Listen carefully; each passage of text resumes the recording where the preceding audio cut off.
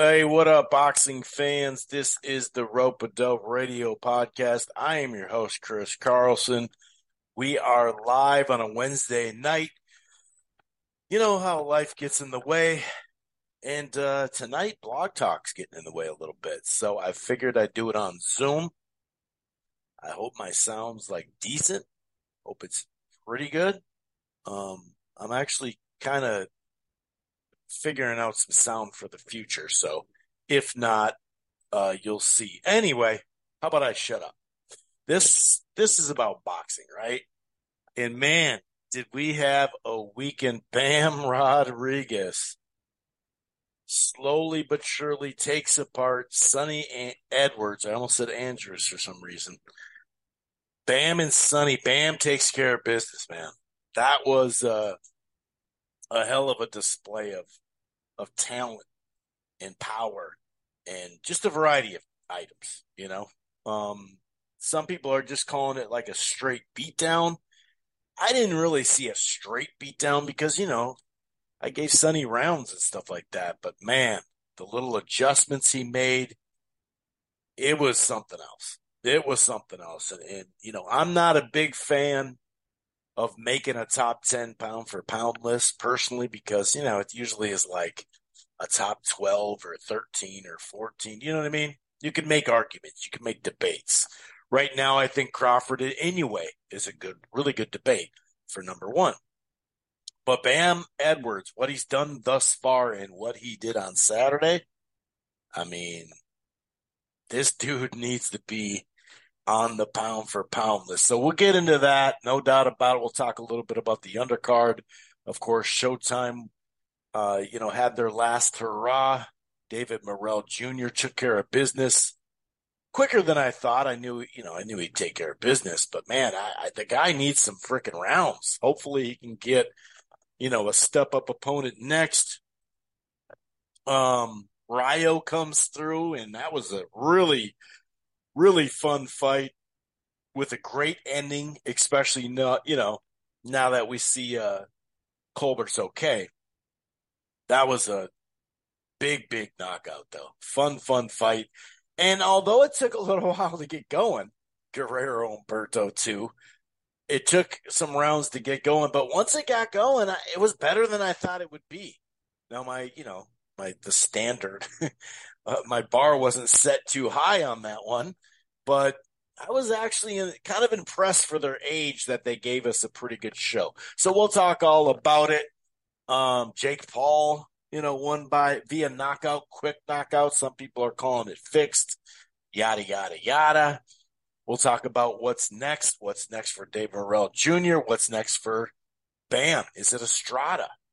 People are already talking about him and Inoue. It's like, whoa, whoa, whoa, whoa, whoa. So let's just slow down a little bit, man. There's fights where he's at in between, before Inoue. And is Inoue really going to stay at 122? I doubt it, but who cares? It is what it is.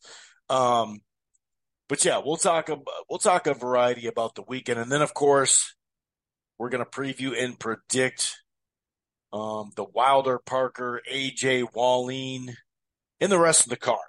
There's 8 fights. I think 4 of them I have like actual interest in. Don't get me wrong, having these other guys on the card, that's impressive. Like I've said all along, just getting AJ and Wilder on the same card, which, is frustrating in one sense. But if the fight's over and they announce the next fight between them two, as long as they both win, then I can handle it. And we've had kind of mixed messaging all the way up to this fight about is that next. It's looking good. And the main promoter, well, it's not Eddie Hearn, but the main promoter, he did say that he was real vague with it. Let's put it that way. He was real vague with it. And now we're getting reports that it is basically a done deal as long as those two get by. But Frank Warren was real. He used the word the UK, cheeky. The UK uses that word. It's kind of cheeky. The question had the term cheeky in it, and he was real cheeky in his answer, the non-answer basically, which is not a no. Um, right away Eddie Hearn, like literally at the presser to introduce these fights, he was like talking about the IBF and Hergovic, and we don't know what we're gonna do. Then all of a sudden it was more like, nah, that's the fight we want next. We're going to get it figured out. And then AJ, when AJ says something, it's just kind of like, really, dude? Like, are you sure? I got some audio of him, and I'm going to play a longer clip. So, I'm definitely not trying to, you know, like just take it out of context, but seconds out, Radio Raheem he served up the platter and said, hey, dude, are you sure that that's something? He's talking about, would you rather have a belt or fight Wilder? And he said a belt. And then he said, well, you could line up Wilder, Fury, and Usyk towards the belt. And I'm picking the belt. It's like, dude. And then he went on to say other shit I have audio. It's just like, AJ, what are you talking about? Like, what do you mean? No, that's actually not true. He's talking about the belt, and people remember the belts, man. I mean, I remember all the belts in every fight. What made that fight cool was the WBA and the IBF was involved. Just some stupid stuff, man. It's just weird. So we got a little fun audio there, but it is what it is. We have, speaking of that camp, Eddie Hearn has some questions or advice for the PBC in promoting shows. So we'll talk about that as well. And we're going to slowly but surely later in the show talk about this Haney tank stuff. I mentioned it last week. My thoughts was it felt like a press run, and a week later, it feels even more like a press run. So we'll talk about some of the stuff, Bob Arum and Leonard Ellerbe coming out saying, oh, the pay-per-views were 50,000. I think other people have said that too, but Ellerbe said 50,000.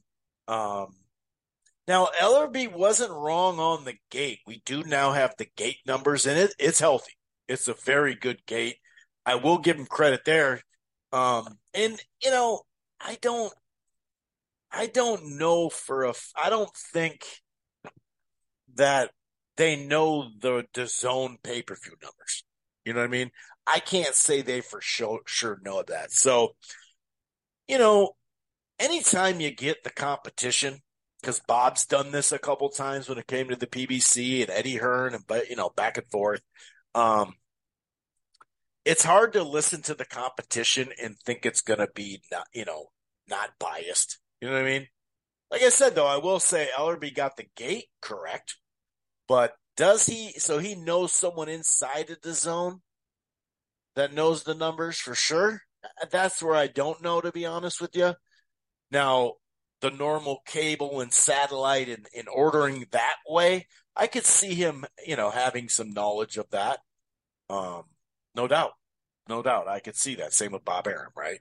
And maybe that number that's thrown out there, that 50,000, right? Or some people say below 50,000. Maybe that is just those numbers and DAZN, and that has nothing to do with the DAZN number. Yeah, I have no clue. I just wanted to talk about it for a half a second, but we're going to talk about it. There was a claim of a $20 million offer, and it just, he turned it down even though he didn't say anything. I don't know. There's just a lot going out there. And, is this Saudi money? Is it just from DAZN? Is it, what is, so what is this offer? It's kind of vague. And also what is now vague, or I guess you could say coming more clear. My question is Devin Haney, does he owe options, or did he sign a multi-fight deal with Matchroom and Eddie Hearn? because even now, Ryan Garcia came out and said, I've advised my team to try to make this fight with Devin Haney. I think it's a great fight for Devin Haney profile wise. It's big. It's big money. He said that he wanted the big money fights. Well, this is the second most popular guy he could fight from 130 to 140. I guess you could say another guy would be Crawford if he went up to 47, but that wouldn't be next, anyway. So I don't know. It makes me think that, do you have option on him, or like what would he be doing the negotiations for? I know they're both on the zone, but what would Eddie be doing the negotiations for a Ryan fight? Or is he even doing that? Is Ryan and Oscar, because Oscar said, the negotiations have started. Is that just, I don't know, because he's like, when he's talking with Tank, he's like, we got this, we got that, we got an offer from this, we're going to stage it here. All over the world, they're calling. It's like, well, first of all, if you're going to make the Tank fight, it's going to go through Tank. You know what I mean? That's just how it's going to go. But we'll talk a little bit about it. I don't want to go too crazy deep on it. But like I said, I think the Ryan Garcia fight for Devin Haney, I'm not saying it's better than Tank, but clearly there's an issue there, right? Rehydration clauses. We do have some new information on that with Devin Haney, buck 65. So even if theoretically, which I don't think it would happen, but let's just say Tank would be willing to go to 140, which I don't think he would. I think he'd do a catch weight or at 135. But if he did a catch weight, there'd be rehydration. There just would be. But even if he did 140, the only time he fought at 140, Barrios had a rehydration, And what would that be? Would he say 20? Would he say 18? Or would he say 10? You know what I mean? So I don't know. I just don't think the fight's going to happen. And I don't think they think it either, because I don't believe they'd take this approach. I really don't. I don't think they'd take this approach with the Tank fight if they really thought that was going to happen. But that's just my opinion. Like I said, we will get into some of this stuff. There is some other fight news and Top Rank announced some cards and a variety of stuff.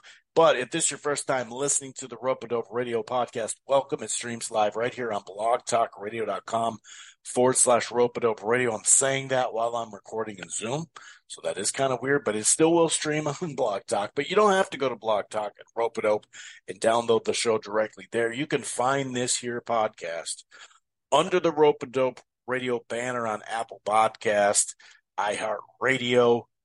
Make sure you download the podcast app, Player FM, Google Podcasts, Podbay, Podbean, Podtail. I mean, all sorts of stuff. Just Google it, Rope-A-Dope Radio. And while you're at it, why don't you head on over to thegrillingshoe.com, Eastside Boxing, and Phil Boxing. And one more thing about DirecTV Stream. Sign up today and save $64.99 when you get DirecTV Stream. It's our best deals of 2023 for a limited time. For $69.98 a month for 2 months, you can save $50 when you get the entertainment package and DirecTV Sports Pack. You can also just sign up directly for $14.99 for the DirecTV Sports Pack. Either way, watch your holiday favorites on DirecTV Stream and save $50. Get the best in streaming television. Okay. It says best in television? Maybe I read it wrong. Anyway, we got to start in the ring, right? I mean, man, sorry, I had to take a little sip of something. So I actually thought Sonny Edwards came out and won the first round. I thought he did good in the first, say, 5 rounds, first 4 rounds, I'd probably say. They were competitive, and that's why I wouldn't call this like an ass beating the way some folks. Now, ultimately, it definitely ended that way. And just for the record, I did think this thing would go the distance. But I thought the way he came out moving nicely, Sonny, with the jabs, the left hook, the pivot.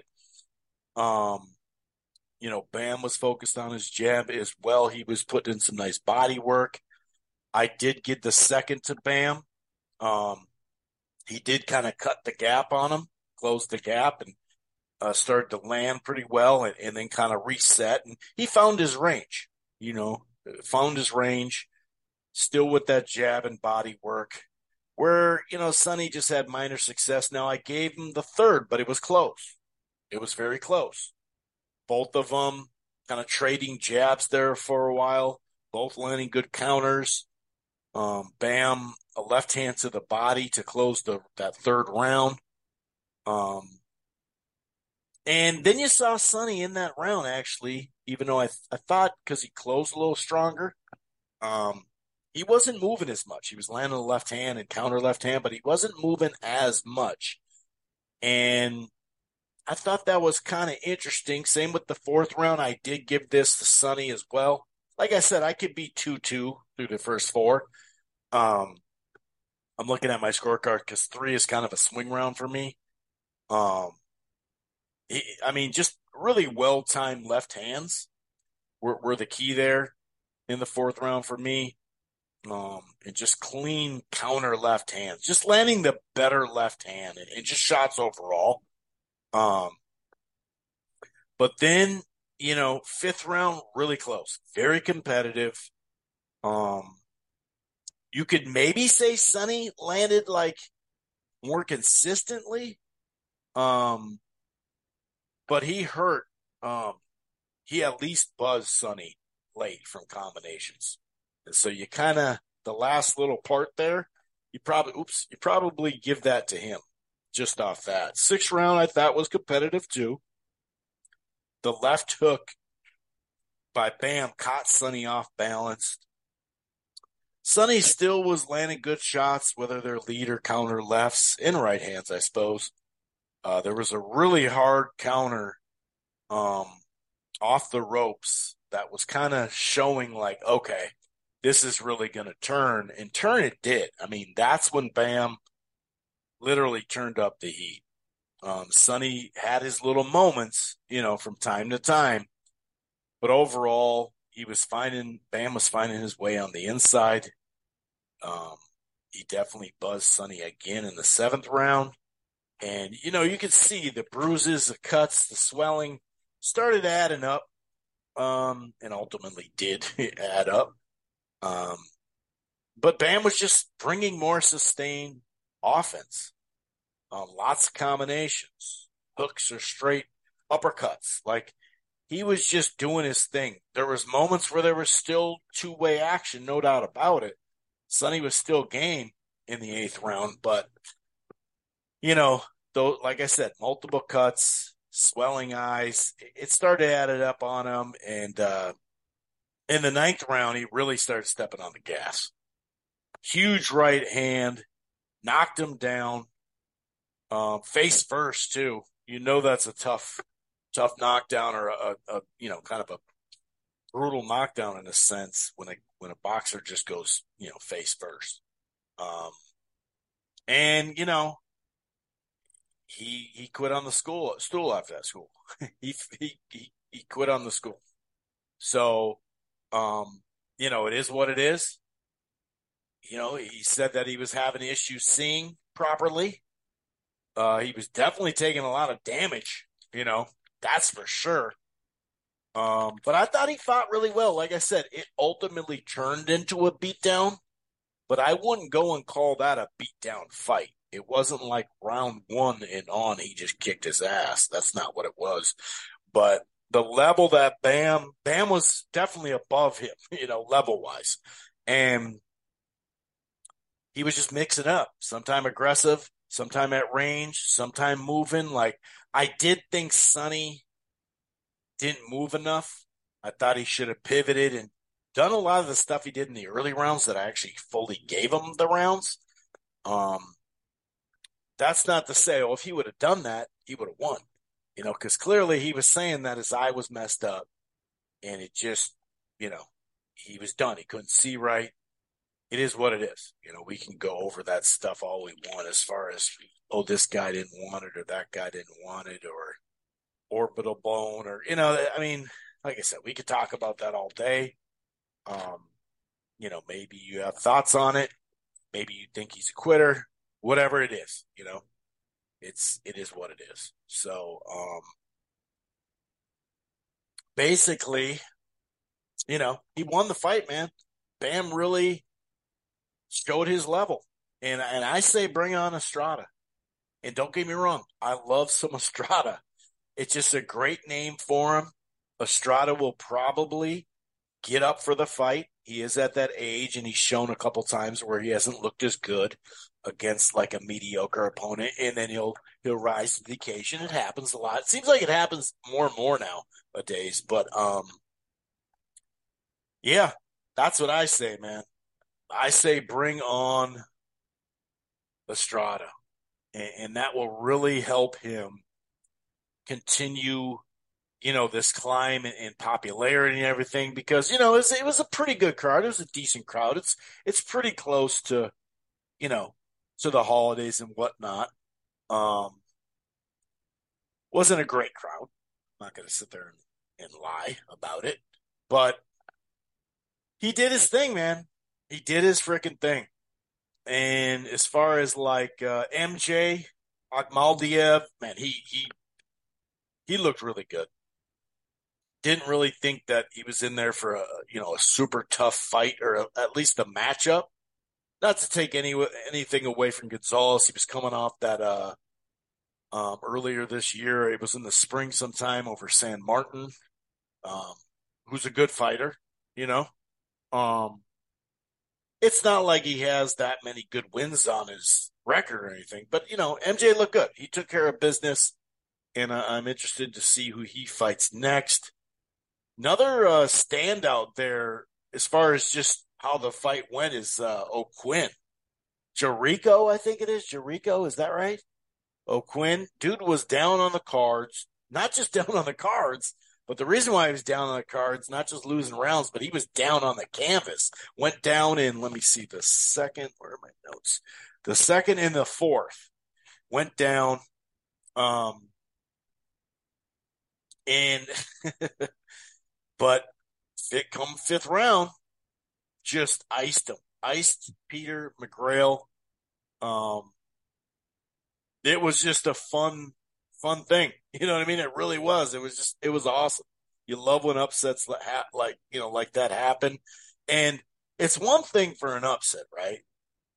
But I mean, this dude was way up. It was not, he was way, way up. So that was a shocker, man. That was a shocker. So yeah, Sonny, back to the drawing board. Bam in Estrada, make it happen. Um, it's December. I don't know when they're going to fight next. Maybe in the second quarter, early to mid second. I really don't know what his plan is, but that's a fight that's got to be made because if he can get Estrada, I mean, he just unified to get Estrada, to have Rung Desai, to have Quadros. No matter what, we could talk about if the oops shoot if they're in their prime or not. That's cool and all, but um, these are just great names regardless. And like I said, I have a feeling that Estrada would get up for the fight personally. So yeah, Jake Paul, like I said, uppercut, knocked dude out. Some people think it's fake. That was on Friday. It is what it is. Um, Now let's go over to the Showtime stuff, and let's start with the old timers, the senior tour. So Berto and Guerrero, the rematch, the long anticipated rematch. Man, I've been waiting for this for 18 years now. It was slow to start out with, obviously, um, like really slow, not much happening. Um, but then I would say maybe round three, round four, the pace started picking up. Um, Guerrero was definitely put in body work. He was attacking the body. I think they put up a stat I wrote down 26-8 to the body. I think that was through 4 rounds or 3 rounds, maybe, midway point. But Guerrero, I thought was landing the better shots throughout, but especially early. And like I said, from like the fourth round on, I actually was really entertained. It's a lot better than I thought the fight would be. Don't get me wrong; those first couple rounds, it's like, oh boy. I think someone on Twitter was like, "Hey, dude, they don't look good, man." It's like, no shit, really. These guys aren't looking fast and in their prime. Funny enough, I thought Berto still had some speed. But yeah, it surprised me. I did not expect. Like I said, I didn't have high standards for this one. But then in the fifth round, Berto was hurt midway through that fifth round. Big left hooks from Guerrero. Berto, though, started kind of getting his stuff back, and he started landing his jab and lead right hands, and he started going to the body. Then the sixth and seventh, I gave to Berto. Late in I think it's sixth round, big right uppercut. Don't get me wrong, Guerrero is still doing his thing, left hooks to the body, straight left hands, a couple nice uppercuts. But I thought he won the sixth and seventh. Big right hooks early and often. And then in the seventh, and then by Berto, and Berto was really putting his punches together at the end of that. Guerrero still landing a little bit, but I thought the eighth round, he closed with a flush right hook. But it was, give and take throughout the round. There was, I think, a low blow. I think Guerrero got his head pulled down a little bit too, but it was like an uppercut, low blow. But I would say it was closer than the judges. I remember two of the cards. Let me check really quick. I did think it was closer to it was closer. Yeah, 298 92s and a 99 91. I thought it was a tad closer, but still Guerrero won. And then Guerrero starts. I mean, I don't know. He's just one of those corny dudes. He's a corny dude. Let's be honest. He can be funny or whatever, but he's corny as shit. He's trying to pump up the crowd. And the crowd's like, all right, man, yeah, cool, dude, yeah, boots, yeah, go get him. It was just kind of weird, but he did his thing. Like I said, I got to give them both credit. They're old as hell when it comes to boxing terms. But, oops, my internet just dropped. What the hell? Huh. Sorry about this. Maybe the sound just went out. I'm not sure what happened. But yeah, it over exceeded my expectations. Let's put it that way. I don't know what's up with the internet right now. Hopefully you guys can hear me. I'm talking into Zoom, so I'm kind of just doing this. John can't do it tonight, so I'm just kind of doing it just to get some content out here for you guys. So it looks like it's a little better. Damn, what the hell? It's weird not being able to see my levels and stuff. Anyway, so yeah, I mean Guerrero, probably just a good name for somebody to step on, stepping stone. No offense, right? But that's probably what it is, for being honest. Yeah, there it goes again. Huh? What the fuck's going on with this internet? I don't know what's going on. The level's just going up and down and all around. Sorry if the sound's messed up right now. Weird. Okay. I don't know. All right, it's a little all over the place. I apologize. All right, speaking of all over the place, Rayo and Chris Colbert. Valenzuela, the rematch. I did think Rayo did enough the first time around to get the job done, but he gassed in the fight. He kind of tried too hard to get him out of there. Didn't train 100% properly. Some things got in the way or whatever. But he always talked about how he has like a full. Oops. He has like a full. He had a full camp this time, so he was ready to go, and you could tell he also like fought smarter this time around. first round. I mean, super early. Hurt Colbert. Hurt him early as hell. It was like a hook to the head and the body. Now he kind of it was one of those behind the head shots, but Colbert was ducking too. He started digging to the body as well, just landing heavy shots. Um, at some point, he did Colbert manage to land some punches enough to get off the ropes, a couple like nice left hooks, but overall it was 33-8 in that first round. Very dominant round. Of course, he scored a knockdown too. So 10-8 round, and you're thinking, oh wow, this is kind of interesting. Very close. It was kind of mimicking the first fight. And Valenzuela hooks to the head with both hands. I'd say maybe like in the second half, Colbert started to land his jab, started to counter with his left hook. Nice right hands to the body. Third round, kind of some give and take early. And then once again, heavy shots down the stretch. Rayo just landing the better shots. Fourth round, pretty much both of them jabbing, you know. And you could see Valenzuela this time taking his time, knowing he's up on the scorecards. He's landing clean shots. It felt like he was landing everything he threw there for a while. But credit to Colbert, he got off to a good start like in the fifth round. But the angles, it was a close round, but the angles and those shots to the head and body by Rayo, I'd probably give that fifth round to him as well. But that was a close round. That was a competitive round. And then what else we got? Oh yeah, sorry, sixth round. Well, I mean, the lead right hand or hook, like a right hand hook, timed just perfectly, out cold on the ropes. And for a guy that talks a lot of shit, sometimes people, that you're always going to get more shit when this happens. What are you going to do? You know what I mean? It just happens. But man, I almost felt for him where he just literally, like the bottom rope was like a pillow. It was nasty. He was out.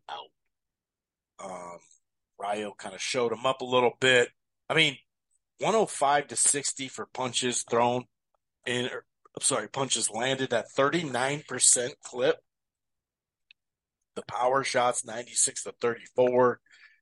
Even the only thing was the body was 36-15. The jabs, which you'd assume Colbert, would win those, so 26-9. But Rayo has worked his way back here now. Considering how many fights the guy has, he's tested. The dude only has 15 fights or something like that. I think it's like that. I think that was his 15th fight. Coming off back-to-back losses, a lot of people didn't think he lost to Colbert. He definitely, De Los Santos definitely shook him up, a bunch. I mean, both of them, they were shaking up each other, really, because he had him down. So that I would honestly love to see that rematch. And maybe you could do it in Minnesota. Maybe a lot of Minnesota people didn't see De Los Santos, in that fight with Shakur. That's their best bet probably because they kept saying that Rayo's got some fans there. I remember Truth was saying that he didn't know there was this many Mexicans in Minneapolis. Hey, I'll tell you what, Minnesota, the Midwest, especially the upper Midwest, don't get me wrong, it's white as fuck. Okay, I'm not gonna lie. But in the city, the metropolitan area, especially Minneapolis, St. Paul, it's not as white as you think. It's very multicultural. It just is. It just is. I get a lot of somebody text me. earlier saying when I was talking about it, they're like, "What is it? White in Italians? Like olive skin?" Just making a joke. Don't get mad at me and my Italian fans out there, right? Boxing fans. No, it's everything, dude. It's like, I mean, Minneapolis has like outside of East Africa the largest Somali-born, you know, population in the whole world. So, um, the Hmong from the Asian culture, the Hmong, they've settled in quite nicely here. So yeah, it's kind of everything. It's a mixture blend. But anyway, but yeah, there are Mexican too, and Ecuadorians. There's a fair amount of Ecuadorians, I'd say. So yeah, that maybe they could do that fight again. I know a lot of people don't want to see Edwin, but honestly, with Rayo, I think Rayo's just gonna make it a fun fight. I think it was a good ass fight, and to be fair, De Los Santos will be looking to prove himself again. You know, he'll be like, all right, dude, I didn't have my best outing, that's for sure. And let's be honest, Shakur, you know, he wasn't doing much to make the fight either. Let's not blame it all on Edwin, for Christ's sakes. But man, so that was a fun ass fight to watch. Rayo really doing his thing. That was a good comeback. And then the main event, you know, I just wanted some rounds out of this one. I said that from the start. The guy had gone rounds with Shishkin and others. I just wanted rounds for David Morrell. But man, I mean, he was touching him up right away. Once again, though, I will say these little minor stuff like little feints and like being patient, taking his time. He doesn't force it like he used to and just throw these hard ass combos. He does throw hard ass combos, but he does take his time. He doesn't just go nuts or nothing like that. He was using his jab, the left hands, um, but basically touching him with every damn shot. Um, and I'm pretty sure Egbeko had never been down, right? Was that what 31 fights or something like that? 30 fights, 31 fights, and shit. That was. I mean, it didn't look good, man. A lead right hook stumbled him, let him stumble a little bit. Egbeko got back on him, started pressing him, came with the jab, more right hooks, hard left hands, right uppercut, just lighting his ass up is basically what it was. And that's what he did. He took care of business. That's one thing that you can, you know, that you can say about him. He does take care of business.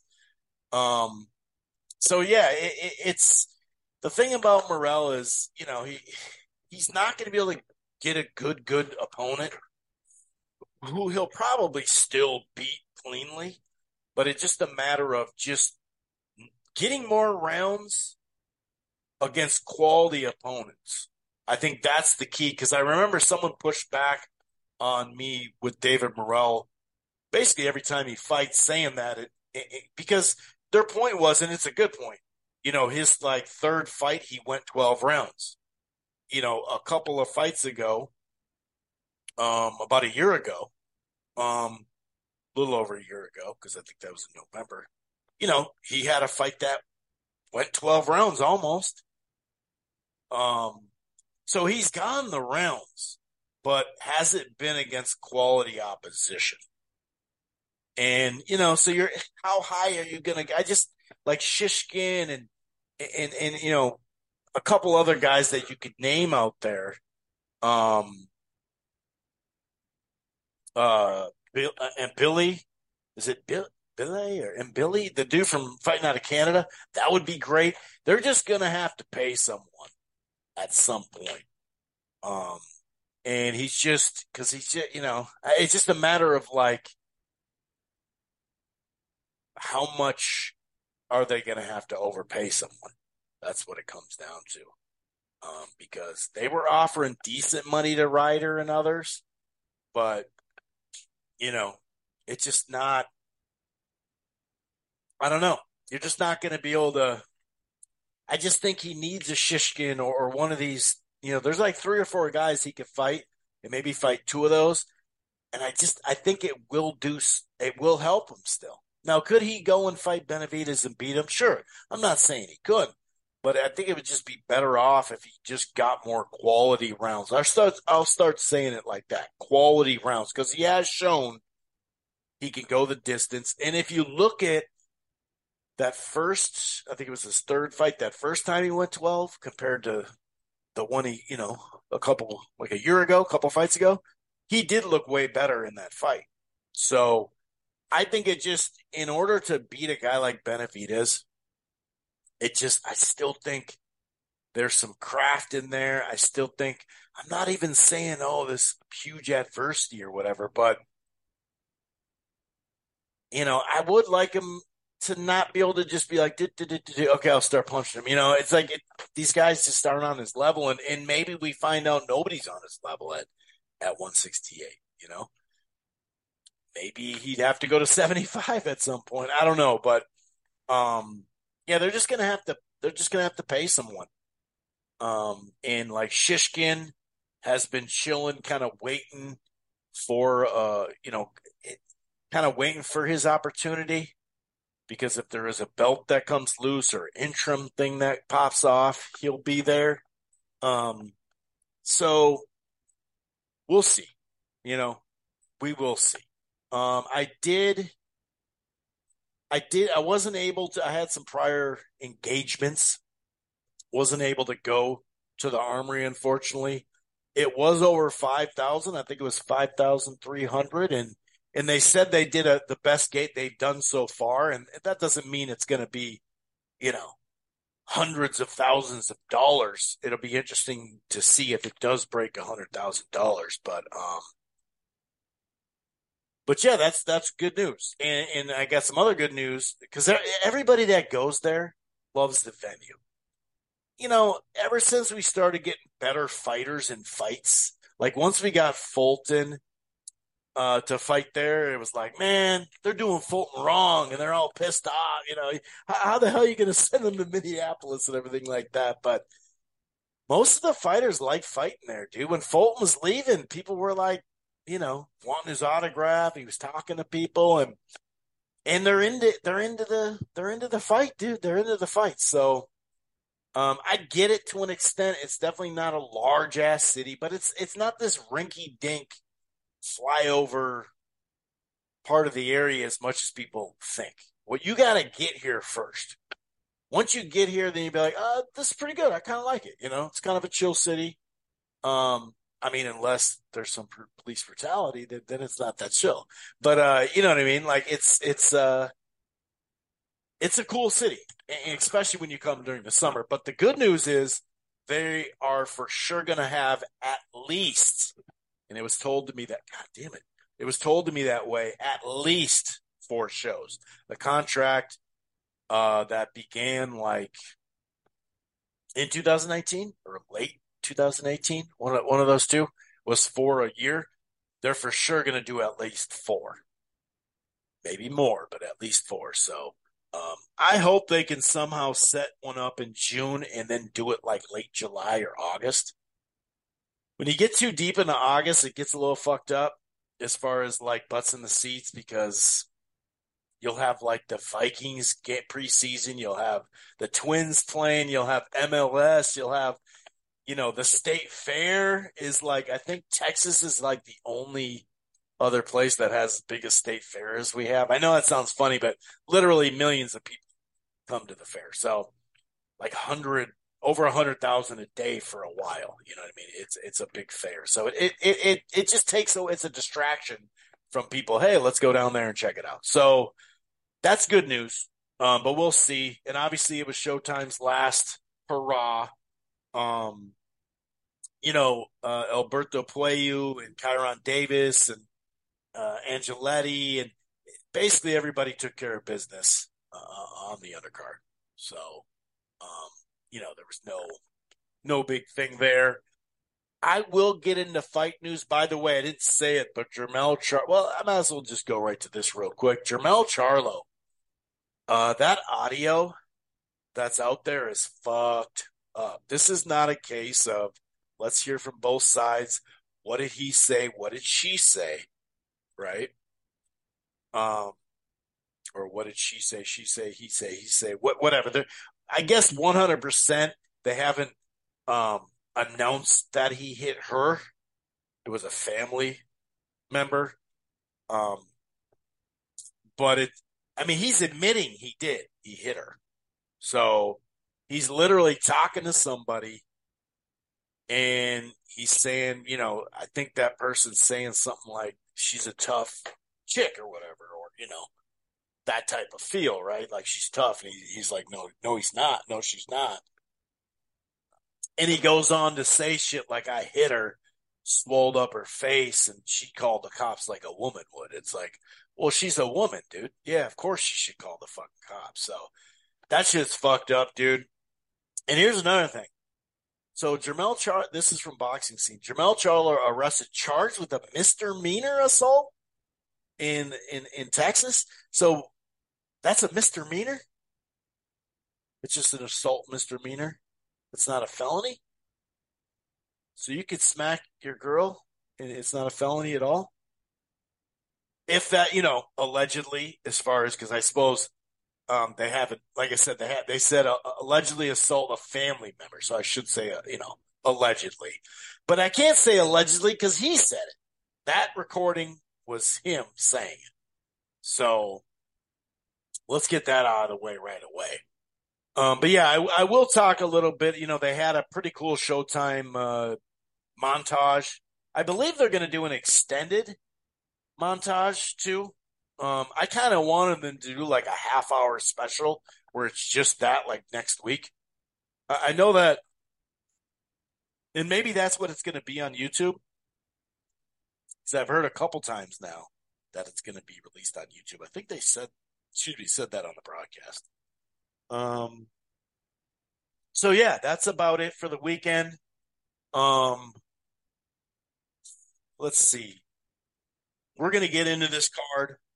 Like I said, about 4 out of the 8 fights on there I have interest in. Where I'm like, all right, dude, you can at least make a case for the other guy type stuff. So yeah, I do think that there's definitely some interest there. I am interested into it. I don't think it's just the best card ever, and we got to see how the fights turn out. I just think, like, I think it's just name recognition, like I said, just straight up to be able to have, you know, when you put Wilder and Anthony Joshua like on the same card, it's pretty fucking crazy. But we wanted it to be them two, right? Because that's what we were told all this time, that they're in negotiations and all that. So, we'll see. We'll see what happens. I have a little bit more to say about that later, as far as will that happen? Because it seems like, by the way, Pro Box, Jukmabiev, was it? Jukambayev won real cleanly. I think 2 of the scorecards, let me see, 98, 92, 99, 91. It was a good performance by him. Definitely a good performance by him. So I thought he did pretty good. Talking about that AJ Wilder thing, there was a report that the March 9th, this is a handful of days ago now, that March 9th, this is probably a week ago. I think it was Coppinger. They said March 9th, it's an agreed that it's going to happen. And Dan Raphael went to Shelley Finkel and he said, at this point, there's not a deal yet. So, also, what else? We had Golden Boy 2, the Fabian Guzman. I think it was it the second round? Second round knockout? And that Jorge Chavez and Gerson Ortiz, that was a good ass fight. That was fun. Yeah. That was a fun little card. A little bit there, here and there, right? On there. Okay, so let's get into what this weekend, right? And obviously the Day of Reckoning, and I don't know if I said it last week, but that commercial with the zombie shit, that was cool. They go all out like that. They got a lot of money over there. I did hear a lot of people saying, "Hey, they got to do more like this." That's true, but dude, like, you know, they don't have budgets. You know what I mean? Like, I'm sure ultimately they have a budget, but the shit is large budget. So and their thing is like gross domestic product. They're trying to add 1% to that. They're not really worried about making money off each pay-per-view or something like that. Clearly they're not making a ton of money on the gate. Um, so I don't know if, folks from here in the UK and whatnot are going to be able to hang with that if we're being honest. But, like Philip Hergovic, I'm not going to break down that fight. He should take care of business pretty easily. Same with Opatia, the cruiserweight. He dropped his belt because of the payday, which I get it. He can always fight Oh Boy next or some other time. So there's really not much in that fight. Sanchez, like Dimitri Bivol and Frank Sanchez, I think they're going to win their fights clearly, right? Bivol's already been tested at the highest level, obviously, whereas Frank Sanchez just needs a fight. So I guess you could say Junior Fa is a little bit better opponent. Lyndon Arthur's okay, but neither of those fights really do a whole lot for me. I'm just being honest, you know? So, you know, it's nice that they're getting some work in, but those four fights, they just don't do much for me. I got to admit. Um, Now, let's see. The heavyweight fight. Now, I think with Makhmudov and Kabayel or whatever. Now I think that's a good fight. That's a fun fight because they're both trying to get in, like take a step up. They're both trying to, you know, trying to get in that fully contender range. Um, so I do have interest in that fight. I think that one could be, first of all, stylistically, I could see it being fun. You know what I mean? And that's kind of like what I feel about um, the other heavyweight fight too. I'll talk about that in a second. But yeah, I mean that one, the Makhmudov. I mean he's had what 18 fights, all but I think all but one has been a knockout, right? Um, he's fought like Takam and a couple other guys that we know, faded guys for the most part. That Raphael dude earlier this year was supposed to be something for him. He took care of him. He's been, I mean, that Carlos Takam was last year, right? I think it was either last summer or last fall, something like that. Now that was a good fight for him.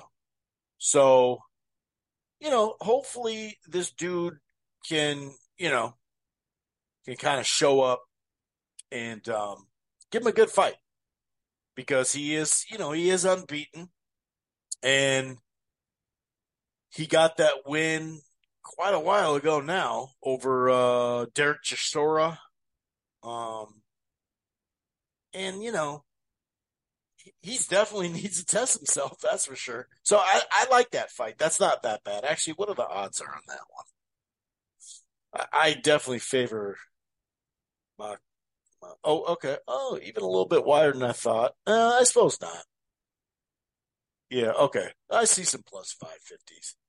Right away, I saw plus 650. I thought that was a tad high, but yeah, plus 590 on FanDuel. Plus 550 is the lowest one I see. So, yeah, that could be interesting. Um, and then there's a there's the Daniel Dubois and Baby Miller are fighting, and there's a video going around with Miller. I guess you could say doing his thing. I don't know if that's really a compliment. He was warming up, doing the public workouts and whatnot. He says he's going to weigh like 330 something. And I looked into it. So his first fight, he got his last fight before the suspension with the AJ thing was November 17, 2018. Then he didn't fight until the summer of 2022. And he weighed in at 341 for that fight. Next fight after that, 328. His last fight, 333. So, um, and, if we look at like his last fight, right, it was 315. Tomas Adamek, he was 317. Duhapis, he was 304. There is one in there that he was like, 283 against Walk. Jarrell Washington, he was 298. So yeah, under 300 there for a while, but there's 283. We're in the 2016s right now. There's 274. Holy shit. In 2016. Okay. Wow. Anyway, it's been so long since I actually cared about the dude, but he got busted, right? And he did his time. So obviously he's added to the card just off of let's be honest, talking shit, right? But if he can bring like I don't know, like 80% of what he brought before, like constant pressure, take a good punch, really get in the chest of his opponents and just go to town, right? He was a fun fighter to watch. Now, how much of that was all him? How much of it was, well, he'll do that for a round and a half or 3 rounds and a half, and then he's going to fucking gas. I don't know. He was juiced to the gills. There's no allege there. But he is anywhere from a plus 210. FanDuel has him plus 220, plus 235. I'm interested in this fight because Dubois, man, it's really about going to him, you know? It's really about getting in his, it's about making him submit. Now he's coming off a good performance against Usyk. Some people thought he got robbed because of the body shot or whatever, and I get it. I didn't think it was that low, but it is what it is. He obviously had that back in actually it was 2020, I believe, where he lost to Joe Joyce. He had that little eye shit, and he took a knee, and he just never gave up. Now he's fought some okay fighters, I mean, Trevor Bryan, there's not, but then I mean, I think this is a good fight. I mean, of course, Miller's a live dog just off the odds, but his style he brings. But what did he say? I'll look at I got it someplace. I think I screenshot it. Did he say like 328 or some shit like that? I don't know. It is about how you feel because sometimes I remember one fight. He came in at a kind of lower weight, relatively speaking, and he didn't look as good. He even said, like, I was so worried about dropping weight, excuse me, that he just, he just, he didn't care, So I don't know. It's interesting to see. Um, so let's see. I think that I got Makhmadov. I got him. I think he'll win my knockout too. That's not really saying anything. Let's see. Dubois, kind of in between, man. I do kind of, I don't know. It's like I can sit there and say, oh, I want to see him on the scale, Big Baby Miller. But I mean, it's like, is it really going to show you that much? And then what are you going to do? Go back to like those weights that I was telling you about and act like it's 2016 or something? I don't know. It's kind of funky, but I'm looking forward to this fight, and I will have money. I'm going to pick Dubois just because there's too many unknowns with Miller, but I'm going to put a little something on Miller with that plus money. I'm definitely going to put something on that plus money. Now, on to the co-main events, right? Um, and if we can get AJ and Wilder through these fights, right? If that happens, like this would be like a really good thing for Wilder, this fight, because he would have been outside the ring more than a year and having to take on AJ then. But I'm not saying, he couldn't, beat up shit. He was out of the ring he fought better than he did in the second fight rematch, which was fairly one sided, right? Against Fury, and then came back after a long layoff and for a while anyway, fought damn good. So I do like, we don't know exactly what weight he's at until he weighs in, but I do like he's not worried about any kind of 235 or, the whole putting weight on thing. It just didn't work. I get after the second fight why you'd want to put on weight because Fury bullied the hell out of him, put his weight on him, and, roughed him up. And that people always said, for years, he needs to put on more weight. He needs to get bigger. But honestly, he's just a freak of nature when it comes to power. And even if he's in the two teens, which I think he will be in the 20s, but I think it's fine. You know what I mean? I think he's fine. Whatever he weighs in, as long as he feels good and he's quick and stuff. They've been talking about all the rounds they've been doing. So we'll see. But either way, like I said, it's kind of a blessing in disguise to be able to get like a 100%, camp. I shouldn't say full camp, but he's been in these little mini camps all year, he said. And so to be able to get a training camp to get a fight, that'd be big, especially if they're fighting in March. And I don't know if they are or not, but this might be a blessing in disguise. Now, I think Parker, who's been busier, will have his jab going. I feel like I think he's gonna fight a little like he did against AJ all those years ago, where he was on his bike a little bit, and he's not gonna move in a ton, like avoiding the whole time. But I think that he's got his jab, he's got some fundamentals. That's the thing. Like Parker's a pretty good fighter. Um, on his way up, he would just kind of gas because he'd throw these crazy combinations. But I don't know. I just think that, you know, I just think he's pretty worn out. He had some tough fights with Chisora. Obviously, got stopped against Joyce. Um, fought three times this year. That'll help him, no doubt. But yeah, I do think he'll win rounds. I don't see why not. I mean, a lot of people win rounds on Wilder, so I think his jab and being able to keep distance for a while, I think he'll win rounds. And I think it'll be one of those fights where not a ton's going on, and just one punch at a time. Maybe a jab followed by a good shot, or you know what I mean, like a power shot. Or I don't think it'll be. I think it'll kind of turn out like a fair amount of Wilder's fights. Jab, right hand, both of them will be looking to, establish the jab. Obviously, we know what punch Wilder, wants to use.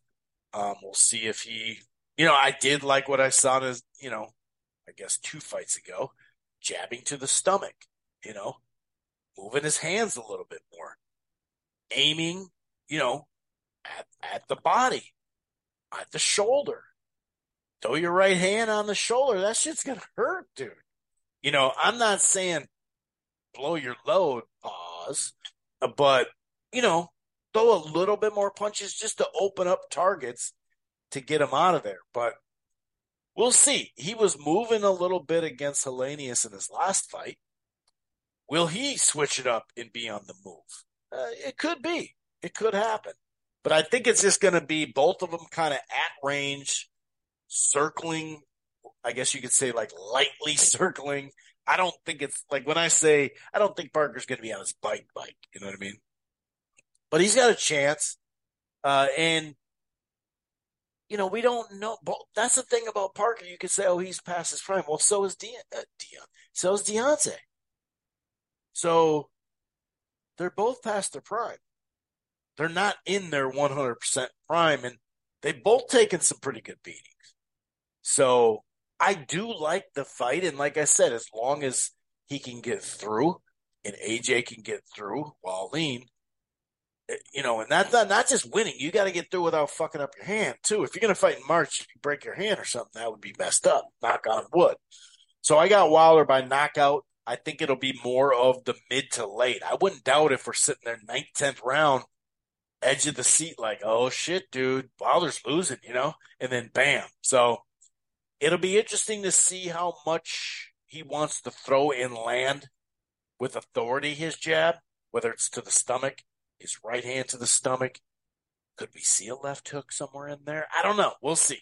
But we'll see what all this, work in the gym that he's put on for a while now, that he's put in, I should say, will pay off. Like I said, I did like the start of that. I mean, I love the whole fight with the trilogy fight, right?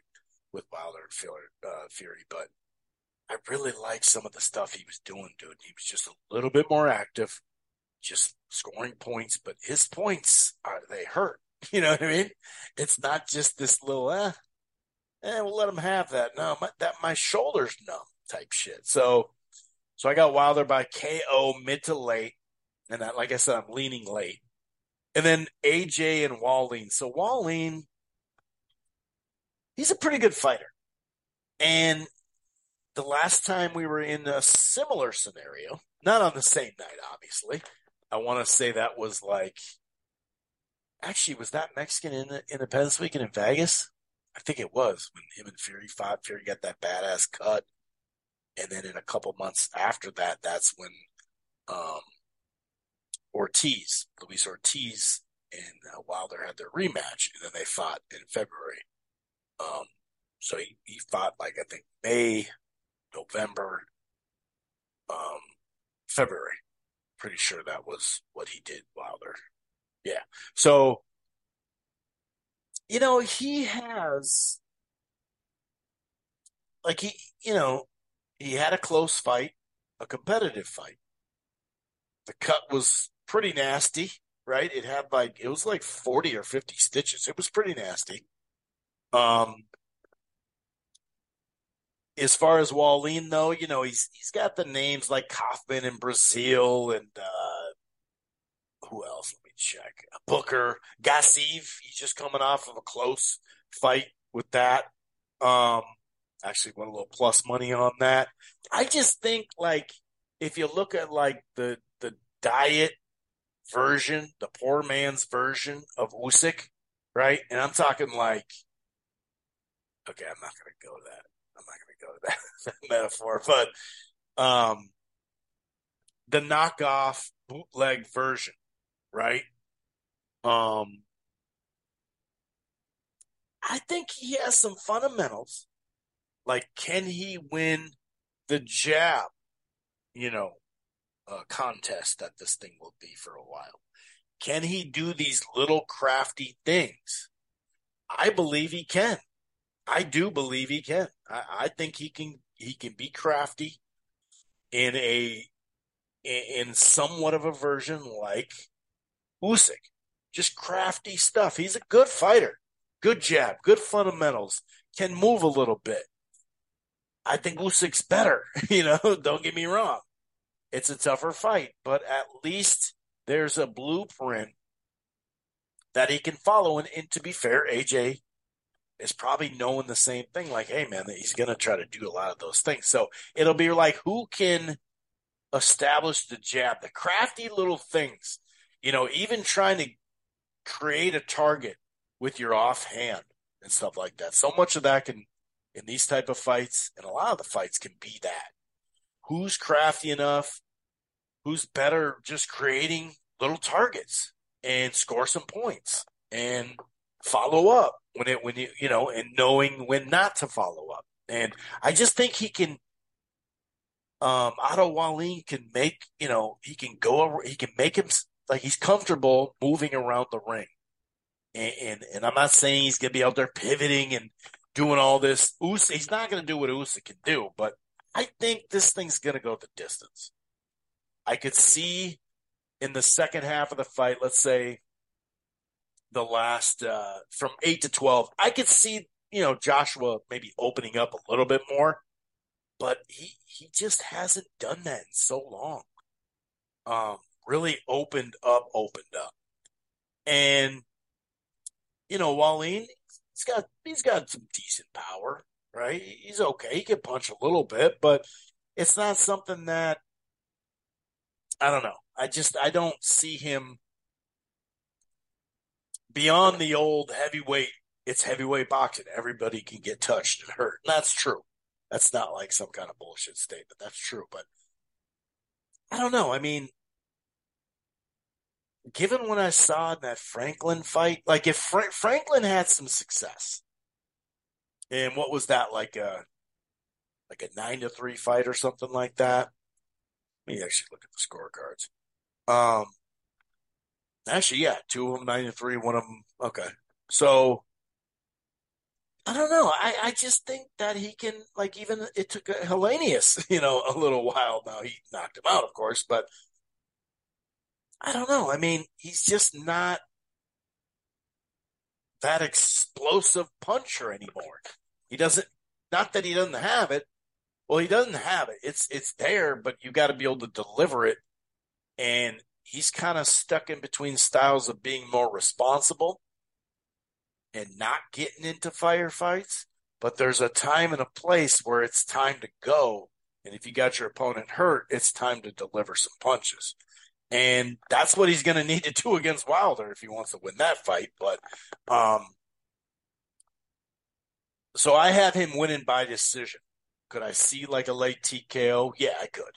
But I think Wallin's just got enough craftiness, enough skill, enough ability to land jabs, to pot shot, to just find the openings. But I think it's going to be a good fight. I think both of them are going to be competitive. The top two cards or top two fights of the card. You know what the fuck I'm talking about. You know what I'm talking about. All right. Anyway, let's see here. So, speaking of, while we're on the subject,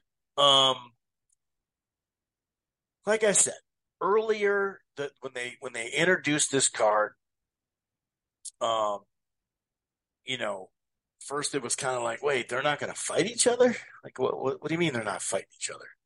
It was kind of like, oh, that's what the fuck's this, And I thought, okay, well, then the first thing I thought of is, well, hold on, dude. Like, it's Saudi money, right? Um, Usually people will bow down to that if we're being honest, right? Because the shit's a lot of money. Um, and then I thought, kind of what I just was talking about. This probably helped Wilder, dude. Like, if Wilder gets a camp and a fight, and then can come back within the next chunk of months and have another camp and a fight, you probably shouldn't have done that. You probably shouldn't have done that, dude. You probably shouldn't have let him get the rust off. But who knows? Maybe both of them will lose. Maybe one. I wouldn't be shocked if one lost, though. I'll say that. But I think they'll both get through. I do ultimately think. Because that's the thing about Wilder. He could be down on the cards, but he's going to fucking go for it. So if it's 2 rounds left, he's just going to go for it. Like, he will try to hurt him. And once he gets him hurt, we know what happens generally beyond Tyson Fury's ass. You know what I mean? That dude, I mean, he hurt him and dropped him and looked like he knocked him out a couple times, but dude just kept going. But so you heard at the start, you heard, oh, the IBF and Hrgovic. Hrgovic's on this card. And if that, they're gonna let the undisputed fight happen. What is that? February 17th or something like that with Usyk and Fury, and then the IBF's probably gonna come loose, right? And right away, Eddie was saying, well, it's Wilder, but if Hrgovic, that's a big fight there too, and so it could be, they were real vague with it, and it almost sounded like that's what they're going to do, you know? And so I was kind of like, wait a second, dude. I mean, I'm used to, and this used to be more commonplace where you'd put two dudes on a card and then the next card they're fighting as long as they win. That's an old, you know, model, I guess you could say. And I do like the model, by the way. I've always liked that. But the thing that bugged me is we were told this fight's happening, and then it didn't. And at least they're going against pretty good op, so that's what I do like. But anyway, long story short, once they had the press conference and all that, then all of a sudden it was a different tune. You know, Joshua said he wanted the Wilder fight. Hearn was saying we're going to get this thing done. Just focus on the fights. Let's not talk about it, but that's going to be next, right? And Eddie Hearn did talk about the IBF again in Hergovic, and then and then Joshua, he was like, "Yeah, I'd rather fight for a belt than fight Wilder," and it was like, so Hergovic, because that's what that is, or Wilder, and Radio Raheem Seconds Out followed up from because he had already said this in a different interview, and they're like, "Dude, he's just kind of like putting it on a platter, kind of." Clarifying what he means, and AJ's trying to clarify too, but it's like still like what? But I'll let you hear it. Okay, this is what he said, because I don't want to just take it out of context. This is what he said. We know that the Anthony Joshua, Deontay Wilder fight is what we're all here expecting to be announced at the end of the night. I got to win. That's why I'm focused on not to win it. But you said that you'd rather fight for a title than fight Wilder. Of course. Wouldn't you? I would rather see you fight Wilder. Okay, from an entertainment point of view. Yeah, it's the fight that we've been waiting for years and years and years. It seems like maybe the biggest fight in boxing. Why not have that fight? Oh, what? Of course I'll fight Wilder, 100%. But if you was like, them questions that they do on TikTok, heavyweight championship or another fighter, you put Fury, Wilder, Usyk, or the championship. I'll say the championship. It's not that I don't want to fight these guys. I just value the championship way more than anyone, because you've never heard someone say, oh, this person fought that person, but you do hear that they were 5-time heavyweight champion of the world. That lives, and that brings more money, more business, more than anything, right? So, you see what I'm saying? Like, I let him go for a while. Seconds Out, Radio Raheem, credit to them, but it's like, first of all, like, I'm glad he clarified that he said, no, including Fury or Usyk or them, I'll go for the belt. Like, I understand what he's saying to an extent, but it's like, dude, when he starts going into, like, you're going to get more money for it. No, dude, you get more money you think the Saudis are going to pay you the same amount of money as they are for Wilder and Hergovic because it's a belt? When everybody fucking knows that Usyk and Fury are the best two right now, and that's who gets a chance to fight for undisputed lineal. And then he goes, you've never heard anybody. It's like, wait, just stop right there. Please don't say what you're going to say, Anthony. He said, you've never heard anybody say this guy fought that guy. You just heard that he was a 5-time champ. It's like, what are you fucking talking about, Anthony? You've never heard this guy fought that guy? Like, what? I mean, all those great 70 heavyweights, 80s, 4 kings. Do we fucking remember each and every belt in that process? Because I sure fucking don't. Now, I could say, well, lineal and all that, but I mean, what do you mean nobody said this dude fought this dude? They just know how many times he's been a champ. I don't know how many belts Manny Pacquiao and Floyd had ultimately. I guess I could go through it and have to write down shit and think it through, but that's just the craziest shit to say. It's just like, what? Like, what are you talking about, dude? You've never heard anyone say this guy fought that guy. That's exactly what they talk about. Like, it's just weird, dude. It's like when the $50 million thing came out. And you hear him describe it. And some people are, by the way, kind of blending in this Devin Haney 20 million offer and saying, well, Joshua, well, now you don't think it's real, but you thought the Wilder thing was real for Joshua. Okay, but this was different. First of all, let's talk about this actually, because so I got some messages about this. And like Anthony Joshua said, if you think, because this is right when they were negotiating, they were actually negotiating the terms. Now, it was too much publicly, I thought. Eddie Hearn would come out and be like, I offered him 5.5 million, 7.5, 10.5, 13, 17, Meanwhile, we know he was lowballing the whole time because when he actually got the offer from DAZN, it was, a reported 40 mil. So, but he said, if you think this fight's worth 100 mil, then give me 50 mil. And so they just called his bluff.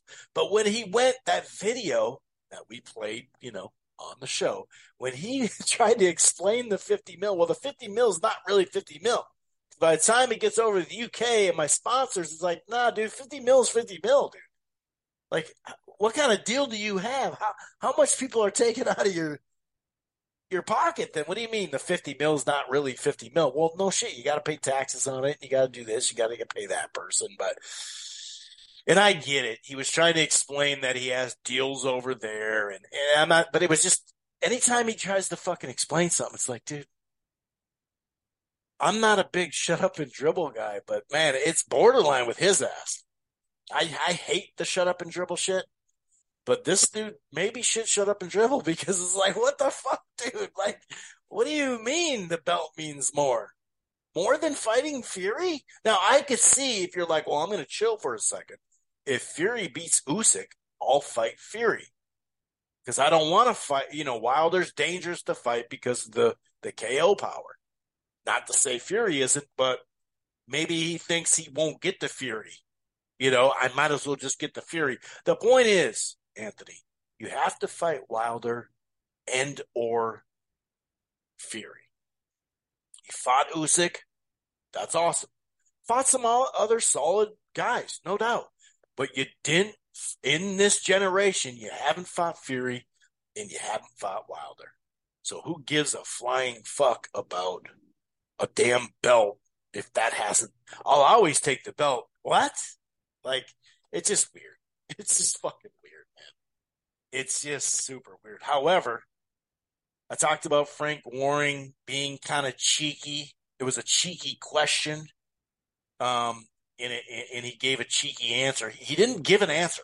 He was like, I'm not sure. It is what he didn't give an answer to see if that fight's done or not.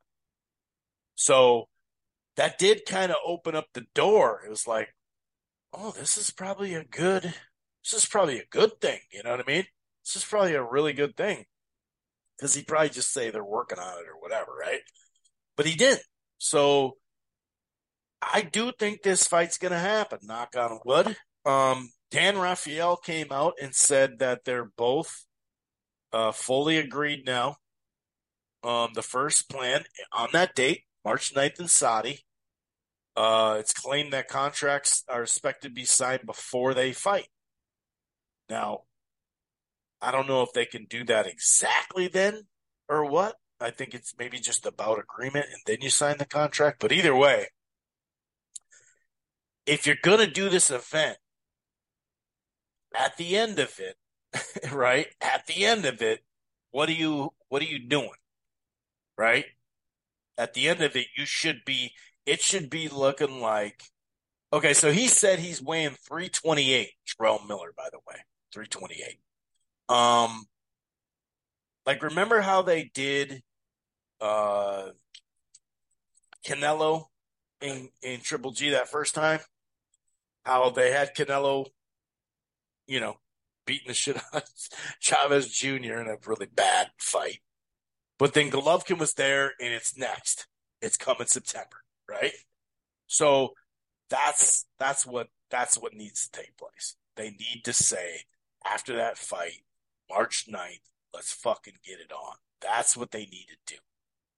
That's what they need to do. And that's pretty basic. You know what I mean? It is pretty basic. So, you know, we'll see.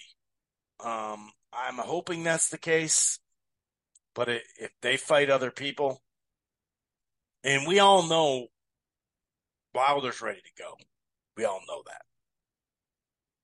So we'll see if Eddie Hearn is. I believe that they're going to do it, but we still got to see it, and they got to get through these fights, like I said. And it's not just winning; it's being healthy. So we'll see, man. We will see. Okay, so what else we got here?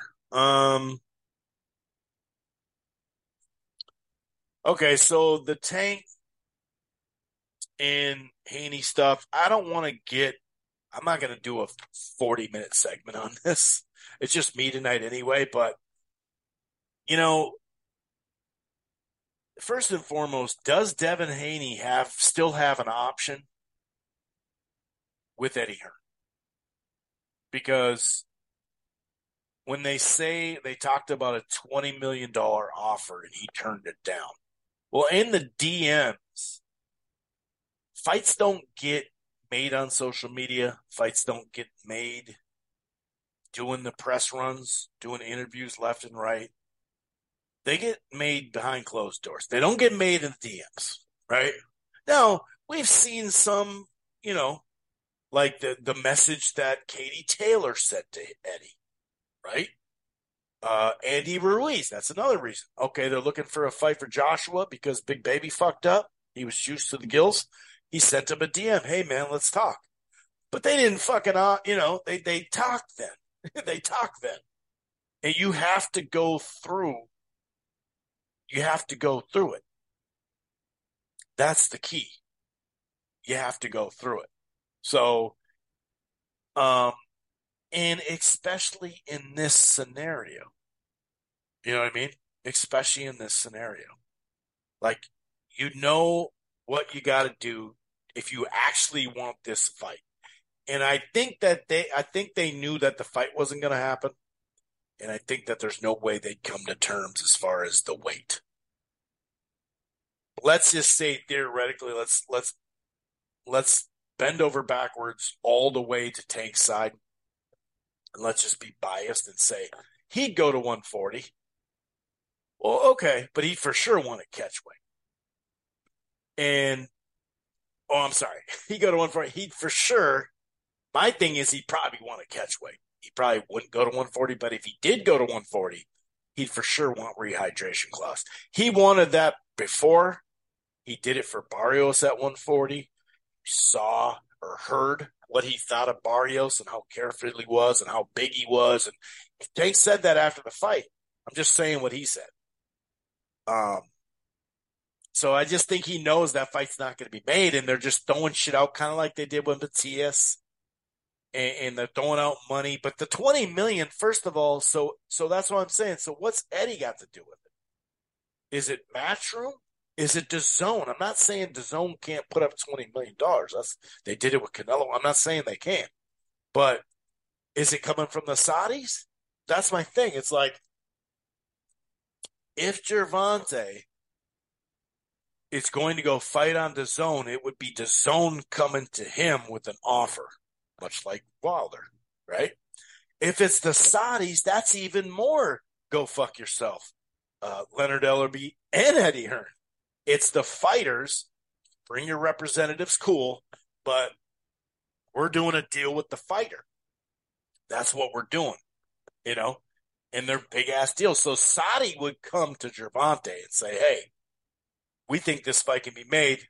Here's an offer. They talk it through. These things need to be negotiated. You have to go through a negotiation process. Shouts out to Ness.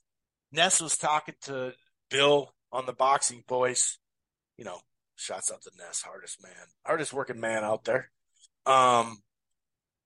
In this business, it's like he's like, come on, Bill, you gotta at least let him answer, or you gotta talk to him. You can't just, you want to take it or not? Hang up, call back. Hey, Ness, fuck them. Like, that's not how it gets fucking made. And I think Bill knows that. And I'm not saying he don't want the fight, really. I just don't think that they know that it's not realistic. because it's going to be on Tank's terms. That's just bottom line. So the thing is, the whole 20 million coming from DAZN, Eddie, Saudi, who's it coming through? Because I remember when Devin was talking about Tiafimo, he was the one to say, well, you got to talk to your boss. You got to go talk to Bob. Okay. So what's Eddie doing in this shit? What's Eddie doing? Do you still have an option with him? And it almost sounds like that he's going to be part of the negotiation process for this Ryan Garcia. By the way, Devin does have a Mando with Sandro or Martin who won. So, but yeah, the press run stuff, I'm not a big fan of it.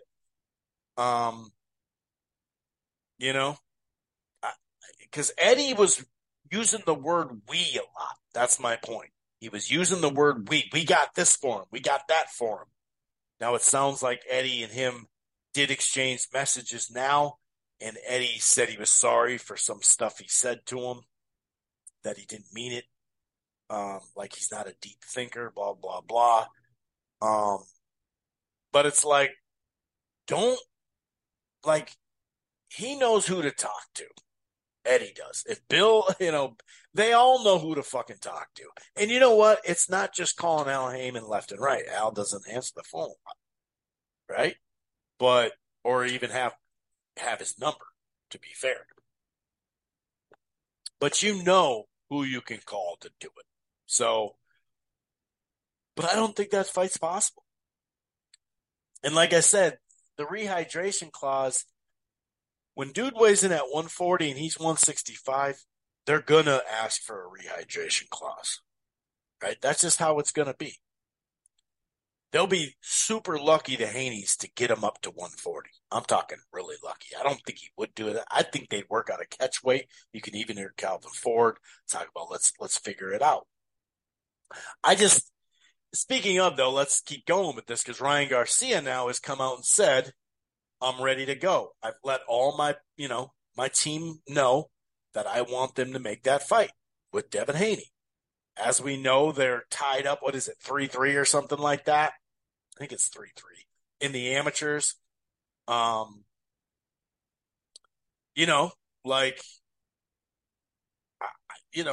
think it's a great fight for him. I really do. I think it's a great fight for him. By the way, the gate with Regis Prograis and him did 1.7 million at the gate. And I will say this. Now, like I said, when Bob has given numbers on PBC stuff with maybe knowing the app, maybe not knowing the app, the internal information, I don't know if they have someone that's leaking them to zone pay-per-view numbers. Okay, that goes for LRB and Bob Arum. But I do think that they'd have access or knowledge to a lot, right? When you've had that type of success, you probably do. And he did say 1.7 million before it was announced officially. Leonard LRB did. But when they say 50,000 or short of 50,000, that number could be the cable and satellites, and then you have the DAZN pay-per-view numbers. Now, if that's 100,000, if that's less than 100,000, if that's 50, I have no clue what it is. All I know is what the only person on that side, because Haney said that there's no, he doesn't have the pay-per-view numbers yet, because he said that's how I'm going to really get paid. He said that today and in an interview, and the only person that's even hinted at it was Eddie, and he said it's I don't know the exact Haney Lomachenko's, but it's in that ballpark. So he was pretty vague with it too. But he also said that's up for the zone to announce. So, it's just vague. But as far as rehydration clause goes, though,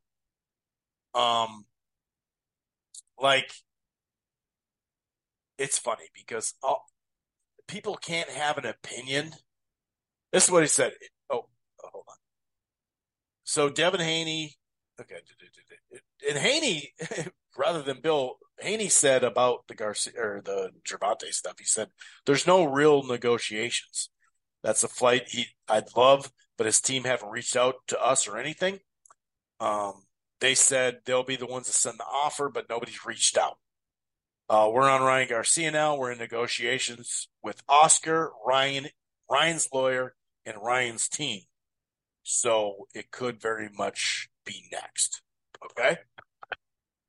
Now he didn't say Eddie in that.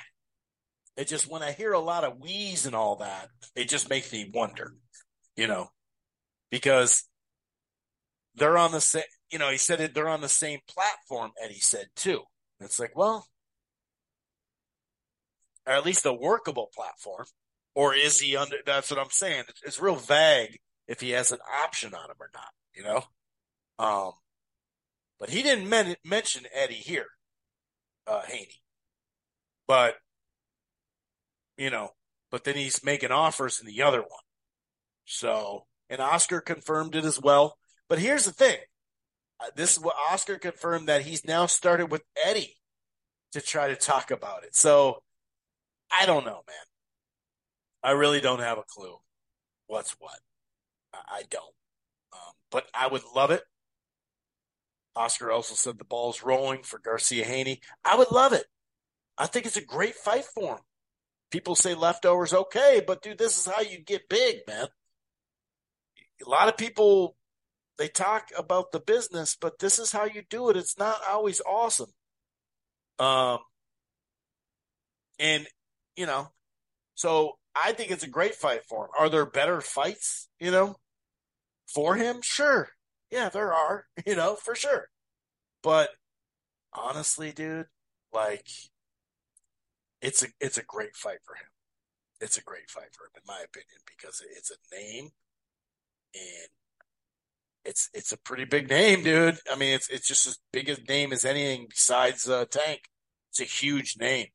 So I don't know, man. We'll see. I'm not going to get my hopes up. I think it's cool though. Like I said, that'd be a great fight for both of them.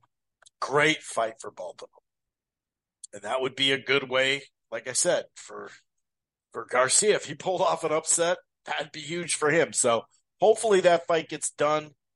Um, we'll see though.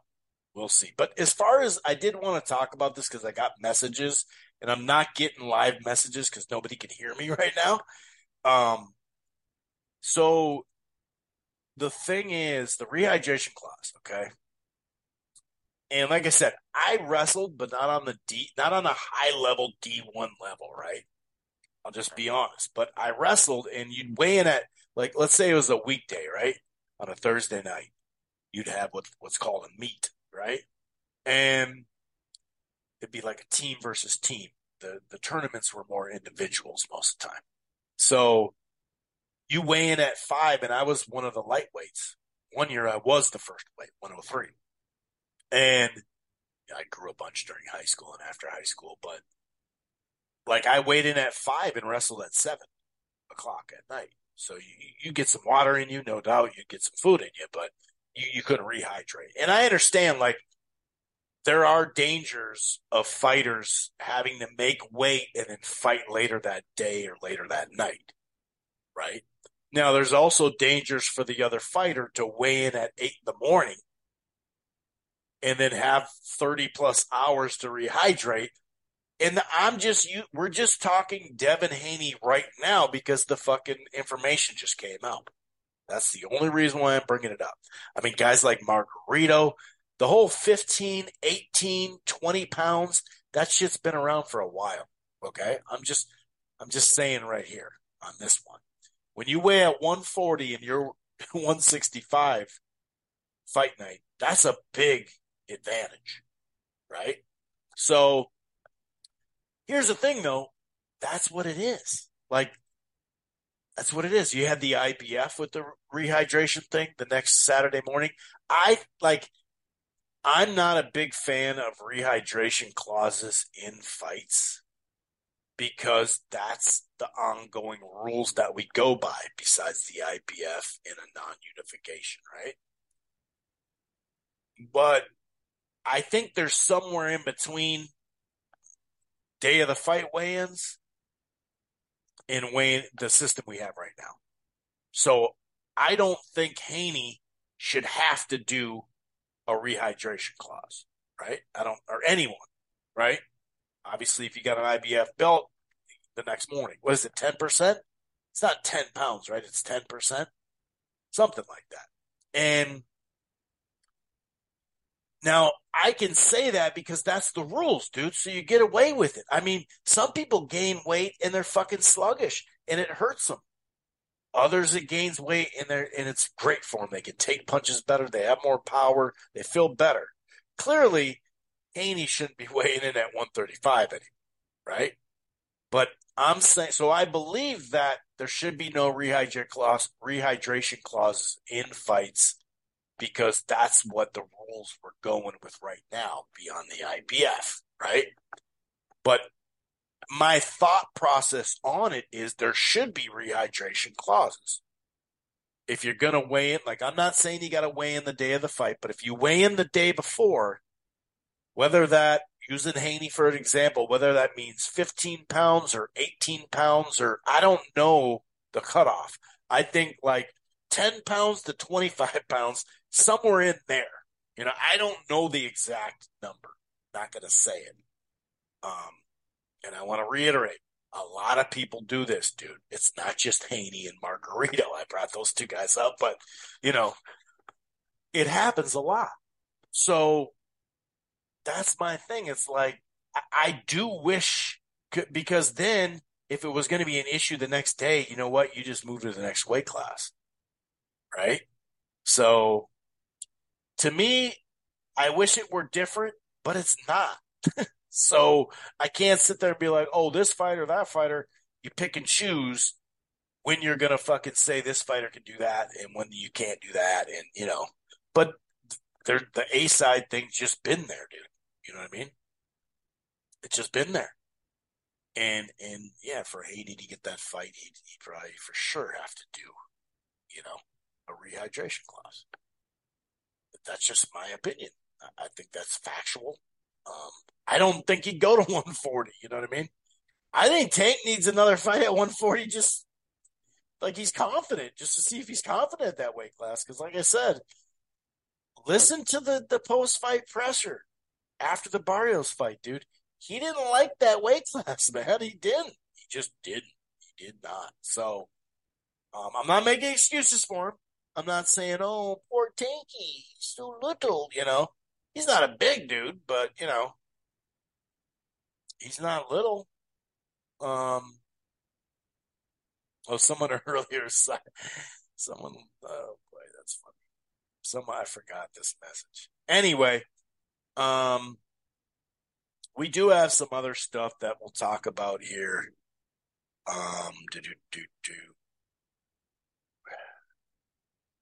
So yeah, let's hope that Ryan Garcia and Devin fight. I know it's not Tio. I know there's some better fights for him. I get it.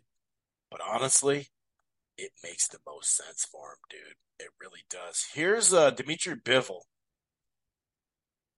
who, by the way, allegedly there's a domestic in that one too. He's got a 2-fight deal with Saudi Arabia. The first fight, Lyndon Arthur, and he believes, he hopes that the winner of Beterbiev and Callum Smith, that'll be the next one, which would be dope. Teofimo Lopez and Ortiz. Jermaine Ortiz and Lopez are going to fight in Vegas February 8th during the Super Bowl week. Okay? And I don't know. That might make more sense to get butts in the seats there for that fight. But it's a good fight. It's a solid fight. Ortiz gave Loma a good fight. He's a good fighter. It's a good fight. Let's see what he's going to do after this, because I think Lopez will win this fight. Is he going to fight a Matias? Obviously, the Haney fight. That'd be great, but if Haney... We'll see where this Ryan Garcia-Haney stuff goes, because if they fight in the spring, like March or April, or March, they're probably not going to fight again a couple months after that. In that postponed Keyshawn Davis, Jose Pedraza is going to be on that card too. So I'm happy with that fight. I don't see the problem with that one. In an interview with Fight Hype, Inoue said he doesn't think it's possible to fight Gervonta Davis. It's more of the hype that the fans are putting together. I think him very highly. If he's on the lower part of the pound for pound list, I think he should be up a little bit further than where he is now. So yeah. Here's Paul Magno of Boxing Tribute in Fight Hype. Great follow. I fully support rehydration clauses until commissions and sanction bodies work to do something about weight manipulation. Rehydration clauses are the only counter for fighters competing near their own natural weight against guys that aren't. And I get that, you know. And there's, you know, I kind of forgot about this, but now a lot of people are bringing up this California State Athletic Commission because that's where these weights came from. By the way, Prograis put on 17.8. He weighed in at 156.8 the next day. And then did they get down to, like my wrestling coach used to say, the skivvies? Or were they in, because, you know, when they do the HBO weights, were they in jeans? Did they have, what they have in their pocket? Did they have shoes on? You know what I mean? I don't know. Did they have a big ass jacket on, hoodie jacket? I don't know. Anyway, Fred asked, why wasn't this fight canceled? The California State Athletic Commission has a rule that if a fighter weighs more than 50% over the contracted weight on the day of the event, the bout is supposed to be canceled. You know, I had kind of forgot about that. Someone said that Spence weighed 157 versus Mikey at a 140. Huh. I don't know. I don't remember if that's true or not. But yeah, that rule, I do remember it now, but it just kind of clicked. Like, oh wait, that's a good point. Like, yeah, isn't it not supposed to? Isn't there a rule? So that is something to be said. Now, the IBF scheduled a purse bid at the 140 Mando spot between Richardson, Hitchens, and Jack Catterall. They didn't make the deadline. The purse bid is for January 2nd. So, and of course, you know, they can still work on a deal all the way up until it, basically. It's just a little time that they do a little bit before it. But other than that, Eddie Hearn did talk about that he is offering Boots Ennis something.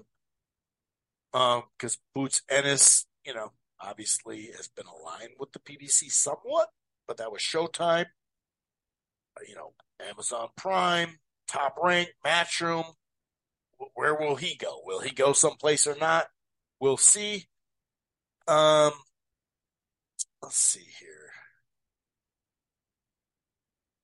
Here's a little. Oh yeah, someone sent me this too about Bill Haney talking about the fighter of the year, or where his, you know, that Haney should be number one in pound for pound. And, you know, of course, this is your dad. Your dad's going to say all this, you know.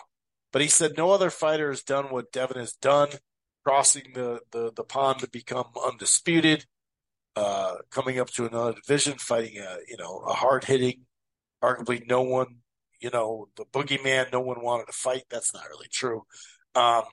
He's the number one fighter right now, pound for pound. It's no slight towards, you know, Crawford, but he said, you know, that Spence was depleted, so that doesn't count. And it's like, come on, dude. Like, sure, okay. There is some more rumors about a second platform out there for PBC. I'm hearing more and more that it might be a network. I don't know what that actually means. This is Ringwalk Danny. Mauricio said, and by the way, I think it was him or Ness. They also said, actually, hold on. I got it someplace. He said, I was told the PBC will make a new announcement on a new platform deal. When I asked if it would be premium channel, I was told it'd be like Channel 5, which I think is like Fox. He said, the quote is, Al will rock the world. When asked how many dates, he was told, um, 48 minimum, 24 to 30 a year. I was told 48 minimum, 24 to 30 a year. That doesn't really make sense unless they're saying both. But he said, I pray this news is true. But I've heard a little rumblings about that too. Danny Ringwalk, though, Ringwalk Danny said, Mauricio says the media and fans killed the franchise title. Well, there you go. Also, by Danny, he said the WBC president Mauricio Suleiman announced just now that any top 15 ranked fighter will have a monthly weight check via an app, BoxMed, starting in 2024. There will be a 6-month grace period for ranked contenders and champions alike to register. Now, Lord of the Flies made a good point. They've been doing stuff like this for ages and never bothered to penalize fighters or pulling sanctions of the fights or rankings of the fighters. And he gave a bunch of, different examples. Because, yeah, they do that. Like, they'll do a 30-day weigh, they'll do a 7-day weigh. They've done that before. So I don't know if they're just announcing shit to sound like they're fucking doing something or what. But we'll see. We will see. I think that's about it. Do I have any? Oh, speaking of, although Paramount Global is out of the business, right? Sounds like Warner Brothers Discovery, that they're going to get together. They're in talks to come together. So that doesn't really, that basically makes sense to me. That lines up from what's been going on. I think that's it for news. Let me check really quick if I got any other stuff I want to talk about. Yeah, I think that. Jake Paul, like I said, he won via uppercut, but he said that he'll be partnering up with USA Boxing ahead of the 2024 next summer Paris Olympics. He said he's going to be training with them and stuff. So that's kind of cool. That's he put out a little statement and stuff. So that's kind of cool. No biggie. All right. So this one dude, the Filthy Casual. So there's an announcement. Prime Video announces some fights, right? And he says, well, I guess the PBC's genius Prime Video deal doesn't contain exclusivity clause to it. Neither does it seem like any different from any ordinary distribution deal after all. Well, Amazon's been, speaking of Inoue, in Mexico, with the PBC too, they've been doing boxing already, just not here in the States, but they've been doing boxing already. So, I don't know. There was a report that someone sent me about in 2022, DAZN increased revenue by $600 million, and they lost $1.2 billion. But that was $1.1 billion less than they lost the year before. So, we'll see if that, if they can continue to try to turn that thing into some money. Here's Stephen A. Smith, boxing Twitter fanboy stuff, right? He said, and this is, in 2020, he said, yo, y'all, I just finished watching this kid, featherweight Chris Colbert. Let me tell you something. Lightning quick, spectacular boxer. Closest thing to Floyd Mayweather I've seen as a talent. He might be too small for Gervonta, but skill-wise, can fight with anyone. He's special. Interesting. Adam says Bam and Junto is going to be a pound-per-pound level fight when that happens. Best fight in the sport below featherweight. That's what I'm saying. Like, I know, who was saying Mannix? Yeah, let's Bam and Inoue. It's like, dog, there's fights at 115 and at 118. So just calm down a little bit. Sonny said from the second I was seeing double out of my left eye. He said from the second like the second round or the second it happened. He's making it sound like the second round. I couldn't gauge if he was in or out of range. I was getting caught at the edge of distance. Started throwing anytime I knew he was there, ended up getting me cut, and then put me down. It is what it is. I got beat by the better man. So, um, it is what it is. Now, one of the judges, I think, only gave him, let me look at it really quick. One of the judges gave him 3 rounds, Sonny. One of them only gave him 1 round, the third round. I thought that was kind of bullshit. The other gave him 3. So, yeah, I agree with the other 2. I don't agree with just 1 round. I think that's ridiculous. Oh, yeah, and just to kind of show you where O'Quinn was when he knocked Peter the F out. I mean, the punch stats, right? Someone posted this. 102 to 35. He was just getting beat from pillar to post, and he hung in there, and he did it, dude. That was crazy, man. That was crazy.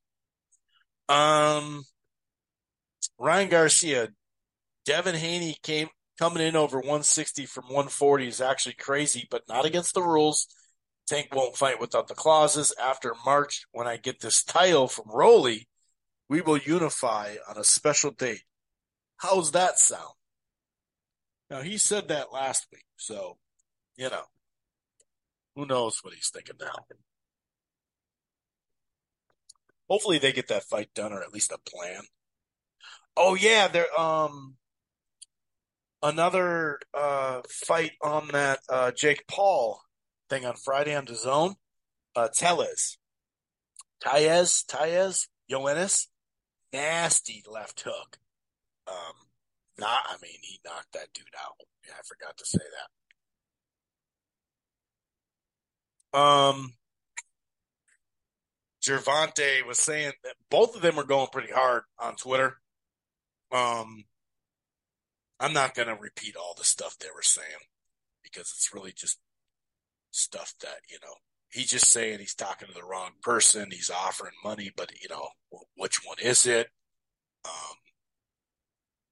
I don't know. But I'm not going to get too deep into that stuff. You know what I mean? Because that's just, it is what it is. A lot of it's just bullshit. Richardson Hitchens says, yo, Eddie, is either you lying to this man that I said I didn't want the fight, or is he lying? So which one is it? Well, they're going to find out about that. This is Boxing Twitter. If Matchroom can sign Boots Ennis, that would be a huge win for Eddie Hearn. Duran's appeals to the urban market big time, something Eddie doesn't really have. He would get his own tank. Duran has that type of popularity upside. He's not popular as Tank as of yet, though. Come on, dude. He'd get his own tank. Huh? And someone followed up. Malik Span said, Boots is a star in the making. The fact that Showtime refused to put him in the ring with any of the fighters, disgrace. PBC, blah, blah, blah, blah, blah. It's like, dude, it's a lot harder than you think on that one. I mean, even Ugas being the backup for the Spence Pacquiao. I mean, he's looking to fight Spence or Pacquiao, dude. Like, it's just, I don't know. I just think it's so easy to say that. Okay, here's that. I wanted to go over this real quick. So Gervonta was 144 in that Ryan Garcia fight the next day. That's what he weighed in at. And then it's also the times, the time frame when they do this stuff. What time are they weighing in? Usually it's in the morning. But I don't know. Oh, I'm going to get some shit for this if I don't say it. So Gervonta does what he does. He texts it, or he tweets and then deletes stuff. He said, Al was supposed to call me last night, but he didn't. Probably going over that deal with Steven that nobody told me about. So if you see me elsewhere, you know what's up. So that can be taken a variety of different ways. So it is what it is, man. I don't know. But that's just what he does. He also said, "I promise you, your father going to cry to what he goes in to say, I'll beat you to death and stuff like that." Oh yeah, the California rule. This is from ESPN. California rule will cancel the fight if a competitor is over 50% of the contracted weight. That's this. This was. They say they've taken a major measure, a major measure attempting to, the extreme weight cutting. So the CSAC is one of the largest combat sports, bodies in the world. Blah blah blah blah. They passed a rule that said that if they weigh more than 15%, it passed 5-0. So the commission is just not, added language in regulation passed. Stated that promoters, managers, trainers, matchmakers are responsible for ensuring they complete the new rule. The idea behind the rule is that, the large amount of cutting and all that. Yeah. So there is a rule that says that that's not supposed to happen, but I don't know. Here's another little bit of news from Philly. Joe Frazier Jr. and Danny Garcia are teaming up to put on a boxing event in Atlantic City on January 13th to honor legendary heavyweight champion Joe Frazier, who turns 80, would have turned 80 on January 12th. So that's cool. That's cool. I like that. So yeah, I think that's about it. I think that's gonna do it for me. Oh, and then one more thing. I got a couple of these that the PBC Amazon deal is gonna make the politics, the street politics worse. It's like, what? Make it worse. Like, that just doesn't make any sense. It doesn't make it worse. Because if there was Showtime, it was already that. To say it makes it worse, that doesn't make any sense. It's like, how is that worse though? And a lot of people that use Glacier back in the day, Glacier was saying Amazon because someone said Amazon's just sitting out there. This is 2020 about boxing. Amazon really, in a product such as the PBC, that is way underwater since the inception in March 2015. Not happening. He was really against it, that it would never happen. And then all of a sudden it happens. And then it's like, well, the deal's fucked up, so it doesn't matter. He always has a way, just like most people. Anyway, I think I'm going to get out of here. Oh, yeah, I got to read this one. This is Chris Rob Will, at Chris Rob Will. It's almost impressive. The job of a promoter is literally to organize boxing matches, book venues, broker TV deals, and pay fighters. Saudi has removed all the key responsibilities from these snakes, and they're still full of their own self-importance. That's funny. Here's Ryan Garcia. Not this summer, but last summer, right? And they're talking about the Paul fight with Rockman. If you sign a contract to fight at a weight and then later decide you can't because reality hits you, then that's on you. Don't agree to something that you knew you weren't capable of and then expect everyone just to obligate your missteps. It's like, well, he didn't expect anyone to obligate stuff. But anyway, just kind of a funny little thing that someone sent me. Anyway, I'm going to get out of here. Let's see how the sound goes with this, and then you never know. Maybe we'll do it off of this. Anyway, I'm going to get out of here. Enjoy the fights. Peace.